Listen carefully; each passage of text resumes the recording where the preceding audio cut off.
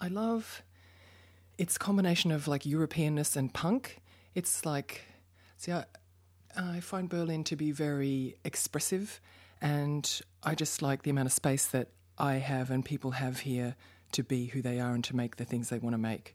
So I can write all day in a cafe where maybe it's grey outside, but there's a little candle on the table which is very cheering to warm my hands around, and I can... Oh, I just love people who sit by the canal and drink their beers, and then they leave their beer bottles there and somebody else comes along and picks them up and recycles them. It's a great system. I love Berlin.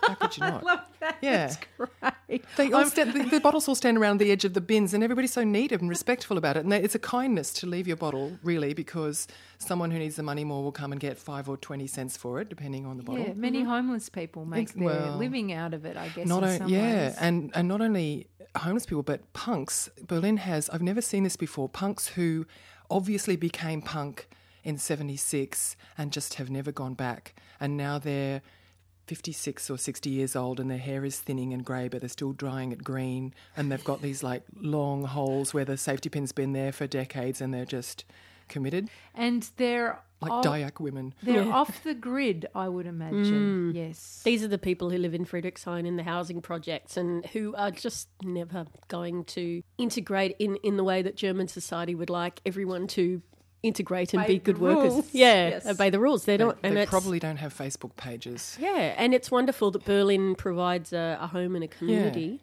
Yeah. Something I notice about those guys as well is a lot of them have dogs, and I've never seen one of those dogs head shy or underfed. There's one little dog around our area called Schnitzel, and I know his name because he's always running away and the woman's running after him going, Schnitzel! And he is a little grey, scruffy little guy, and he has this green quiff. And it just breaks my heart to think that she and her boyfriend go down to the apotheker and they go, well, it's time to re-dye our hair. She gets her purple and he gets his green. And then they sit and comb the green into Schnitzel's hair and do a little quiff for him every 6 weeks. It's beautiful. Oh, it's really beautiful pack behaviour. He's a punk. He's a punk dog. Got to have green hair because that's the uniform. Yeah, as we know all with know anarchy. Berliners like dogs better than they like people and their bikes. But anyway, that's another story. That's another story. Back to Facebook and blogging. Oh, there's a Facebook page actually of called Berlin Dogs Waiting Patiently Outside Shops or something like that, where people post photos of these little dogs forlornly gazing. Is he ever coming back? He's come back the last 500 times, but maybe this time he's going out the back door and I'm abandoned. Gee whiz, you can tell you're a writer, can't you? Yes, your lovely sense of observation. Thank you. So we have in front of us here a copy of your book. Your book, Comb the Sky with Satellites, It's Still a Wilderness. I notice from the writing in here that you value simplicity. The ideas are clear like water. How did you come over your many years of poetry writing to such simplicity? I imagine that's not an easy place to get to. I find it the hardest place to get to. I tend to write very complexly and it takes me many, many drafts to whack things back into some kind of lucidity, because first I want to pack everything in there and I just let myself flow. You know, your first draft is just a wild child making marks in the sand or something, and then look back at it with a cool mind going, hang on a minute, that's not how you spell epiphany. And then that's when you kind of start beating it back. It's out of a desire to do the ideas justice and the reader to be respectful to the reader and to the ideas, I guess. If they're really resonant, true thoughts, I feel they should be able...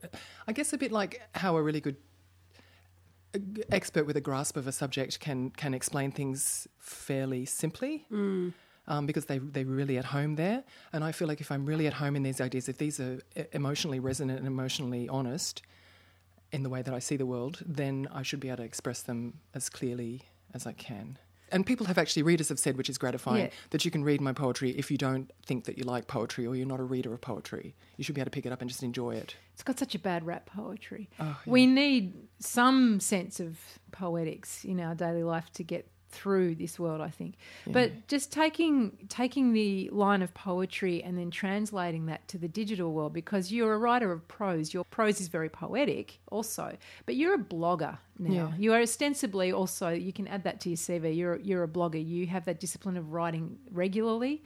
True. And you publish it online and you have a core group of followers, which is building. Mm-hmm. What was the transition like, kind of from paper to screen or paper or to pixels? I made that transition through Facebook. when Facebook was first gaining traction amongst people that I knew, like 2009, 2010, and everybody was very protective of their privacy, and people were always talking about their settings and things being changed behind our backs and how we couldn't trust Facebook. And I made a decision then that I didn't trust this website or this phenomenon one little scrap, and that anything I put online would be I was publishing. So I set everything to public way back then and decided that I'm just putting ideas into the wild. And I started writing. Courageous. Oh, thank you. I started writing, and at the same time I noticed this auteur, or you could call it like avatar phenomenon arising, where people had a kind of curated version of themselves that was just a bit cooler, a bit hipper, a bit less emotional or something than their actual self. Went to a few more parties, spent a bit less time sitting on the couch going, what am I doing with my life? That kind of stuff. And I knew that I was doing all of those things, so I wanted to resist that and be really frank across the whole breadth of my life. So I made a kind of practice, and I used to call it my Facebook practice to myself in those days, to kind of try and learn to teach myself to be authentic. brave enough to be authentic, authentic, openly and vulnerable and uncoordinated and untogether as well. Very interesting, I think, because I think there is a gap. There is a tangible gap between what is really you and what you're actually putting out there, and what you want, that conditional of what you would like people to think you are.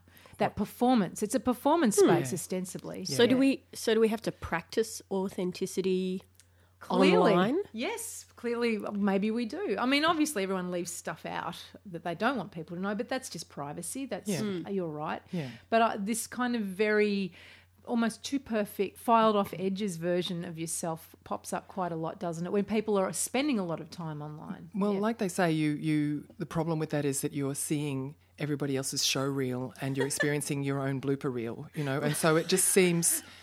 everybody else always seems like they have it together, and you always would end up feeling like you're a hopeless mess, and it's just not true. And when you ask those people, they always have some form of imposter syndrome, or they think, oh gosh, what about this other person who's so much cooler than me, like actors who want to be singers and singers who want to be models or whatever. And I don't think it's a good place for us to all spend our lives in the lack of, if only I had curly hair instead of this beautiful straight hair or something. Why not enjoy what you have? And also not interacting with real people in real so life. Lonely. It is. Anyway, back to writing. No, that's fine. Yeah. I find it interesting because I feel that you're quite a private person in some ways, but you managed to create this really vivid, intense debate space on your Facebook page. So this idea for me that you are against a sort of a curated online life, and that you wanted to throw these ideas out into the wild in this very public way. You've done something which I find fascinating. You've used your personal Facebook page to create a really vivid debate forum. How do you go moderating that? How do you choose which ideas to throw out, and how do you deal with the debate as it takes place on your page? Well, I use House of Love as my blog for that as well, for the same purpose. And how I handle it is as though it were a dinner party, I suppose, or a discussion around my kitchen table, that I wouldn't allow people to be unkind to each other. I wouldn't allow them to disrespect and insult each other and use labels and names and stuff. But I would allow someone who has what seemed to me really strange ideas or maybe unacceptable ideas or inhospitable ideas to express themselves, as long as they're respectful and courteous. They are here and they have the right to be heard. And that's where you learn from, is people who you don't agree with, or who have a different way. I want to understand why. It seems to me we're stuck. It seems to me we're in this large interlocking state of crisis on every front. Water quality, air quality, elections, war, refugees. Everything is in flux right now. And I think one of the biggest reasons for that is we haven't figured out how to be emotionally honest in this new world, how to be emotionally honest amongst strangers, how to be really true to ourselves. Because when you allow the feeling in of how does it feel, for example, for other species to start disappearing amongst us, and that we end up on this planet kind of unpopulated, looking at each other in an empty room going, who are you? And all the furry, scaly, slimy guys have gone. That's so lonely and unbearable. As soon as you let that feeling in, you can't go on with that behaviour. You can't tolerate it one more second. It's only by staying in the curated self and pretending to ourselves, or being too busy to reflect about how we feel. Yeah, and not wanting to talk to each other. Yeah. How many people have phone calls between each other these days. Yeah, well, How many people just communicate or avoid answering it, actually. Yeah, or text, or like that. The art of hearing a voice. That yeah, imprint that's true. Too, yeah, and so even through the written and electronic flickering form, like on Twitter or Facebook or on a blog, I find it really important. They're the people that I almost most want to listen to, is the people who are saying things that I find really hard to swallow, because that I want to takes understand incredible why. Courage.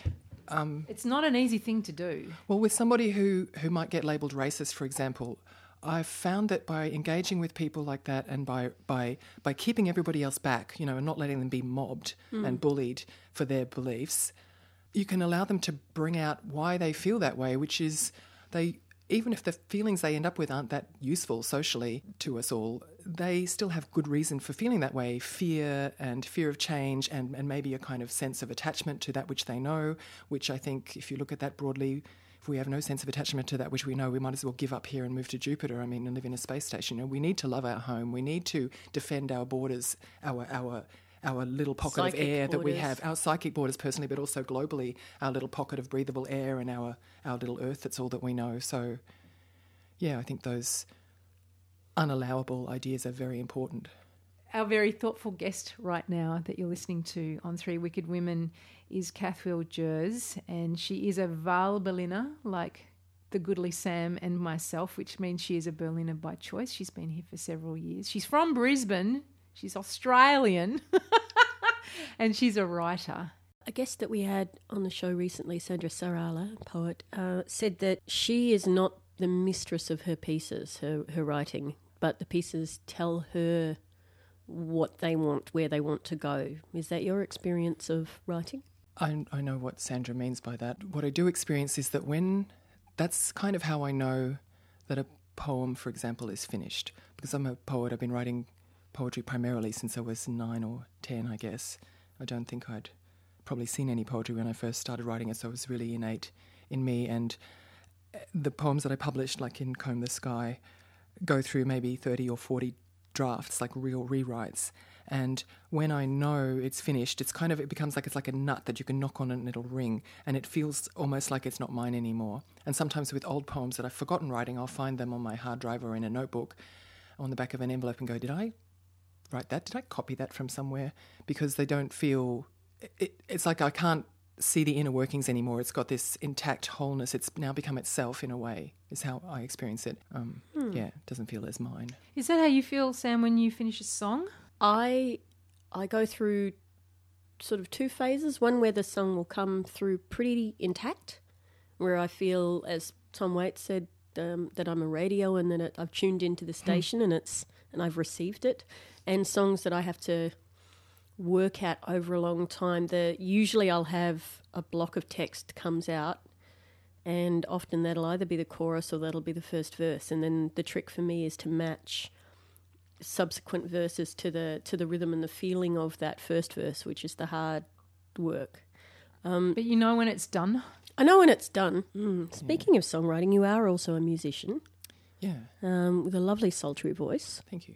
And you are working on a big project this year. So you released online an album called Hey Big Splendor. That's right. Can you tell us about the origins of that album? It was songs that I had written over a long period, and I got the opportunity to go to New York and record them. So what happened was I was living in Melbourne. Have you noticed there's a status ladder in Berlin, by the way, with Waal Berliners from Australia? I was thinking that a minute ago. That if you say, someone says, where are you from? And if I choose to say I'm from Brisbane because that's where my parents live and I went to high school, they'll go, oh. But if I say, which is true, I was born in Melbourne, they go, oh. And if you would say I'm from the Gold Coast, oh. I had this disappointment. Yeah, disapproval even. I had this wonderful conversation with an Australian woman who works over in Prenzlauer Berg at a venue there. And I noticed in her German accent that she didn't sound German, and I was like, oh, so woher kommen Sie? And she's like, oh, I come from Australia. And I'm like, oh, so where do you come from? And she said, oh, it's pretty embarrassing. And I went, it couldn't be more embarrassing than where I'm from. And she's like, oh, Canberra? And I went, the Gold Coast? She's like, you win. You win. Really? Ka-ching. Well, let's get back to your music. Yeah, no, okay. No, sorry, let me tell you about Yeah. that. Okay, so I was living in Melbourne and I started going to jazz clubs and recruiting these kind of jazz cats off the stage. Like I would just go up to them after and go, I really love your drumming. You know, maybe if I could afford you, would you like to come and record with me? And I took them all into this recording studio and sang them my songs, which pretty much no one had heard at that point, and said, just go for it. And they improvised and made these. And so I took those recordings to New York with me and recorded with a group of about 28 musicians. So there's Tenzin Chogyal, the Tibetan drangyan player and singer, who came on one of the songs. And so what I wanted to do was handle each of the songs on its own terms. So it has a story arc and it has a philosophical trajectory as a song cycle, but they don't all have the same sound, and some of them I think are pretty much folk, you know, with this almost Appalachian guy playing mandolin and a woman who plays a saw who I met on the subway, and then some of them are jazz with these jazz guys, and some of them one where I couldn't find backing vocalists for love or money, and I finally went out into the street and these gorgeous dudes were leaning on the corner and they went, hey baby, and I said, I need backing vocalists, can you come? And they came in with me, and that was where, so it sort of came together in this way. What an impossibly gorgeous story. Thank you. Hey? And that's why I call and it was true to the vision of what I wanted and what I still want. I call it Cathoel and the new government, because I figure, geez, as long as it's different from the old government, firstly. And secondly, aren't we all members of the new government? Aren't we all stewards here? Aren't we all needing to step up and take responsibility for something that we personally feel passionate about, whether it's a song or an aspect of the world? Now, we will wind up. Yes. We usually wind up our interviews, don't we, Sam, with one very special question to ask all of our wicked women, and you are one. Now, officially, you are a wicked woman, Cathoel. Well, it depends. We had one woman who certainly took the wicked as to mean witch. Wiccan women. Yes, Wiccan women, but no, we are wicked. Or wicker women woven out of dry grasses and rustling. The Wicker Man, Edward Woodward. No. But Sam It's like has farting in a bath. Edward Woodward. Edward Woodward. Now, people of a certain age listening to this will know exactly the film that we are referencing. It's got cult status. Anyway, back to the wicked womenness of this moment.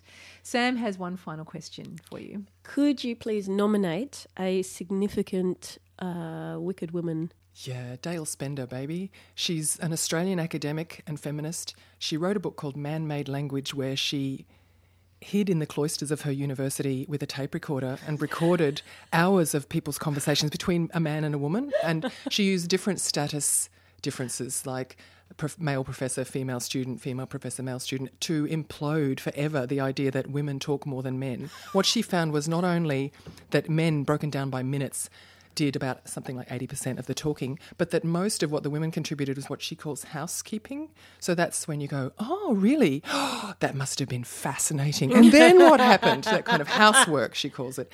She looks at supposedly parallel male and female terms like Lord, God, and lady, keeps her legs together, is married to a lord, and shows the differences in status. So I find her fascinating. Well, high five you. Thanks. That's pretty spectacular. I'm loving this, Sam, because our wicked women are introducing us to all sorts of wicked women that I've never heard of. So thank you very much for introducing us to Dale Spender. I would like to start putting some of these wicked women up on our Facebook page. And we will. And if you would like to find out more about Cathoel Jorss's amazing work in words and song, you can visit her blog, houseoflovers.com. She also has a writer page on Facebook, which is Cathoel Jorss, and we will spell it because it has a particular spelling. Cathoel is her first name, Cathoel, and Jorss is spelled Jorss. And, yeah, you have a writer page, don't you? I do. I've got a Cathoel and the New Government page, a Cathoel Jorss page, and a House of Lovers page for my tiny boutique publishing house / jazz imprint labels / blog / way I see the world. Yeah. The mosaic thereof. Well, go and like it. And thank you so much for your time today. It was a great pleasure talking to you. Thanks. You too. Thanks for inviting me. You're so welcome.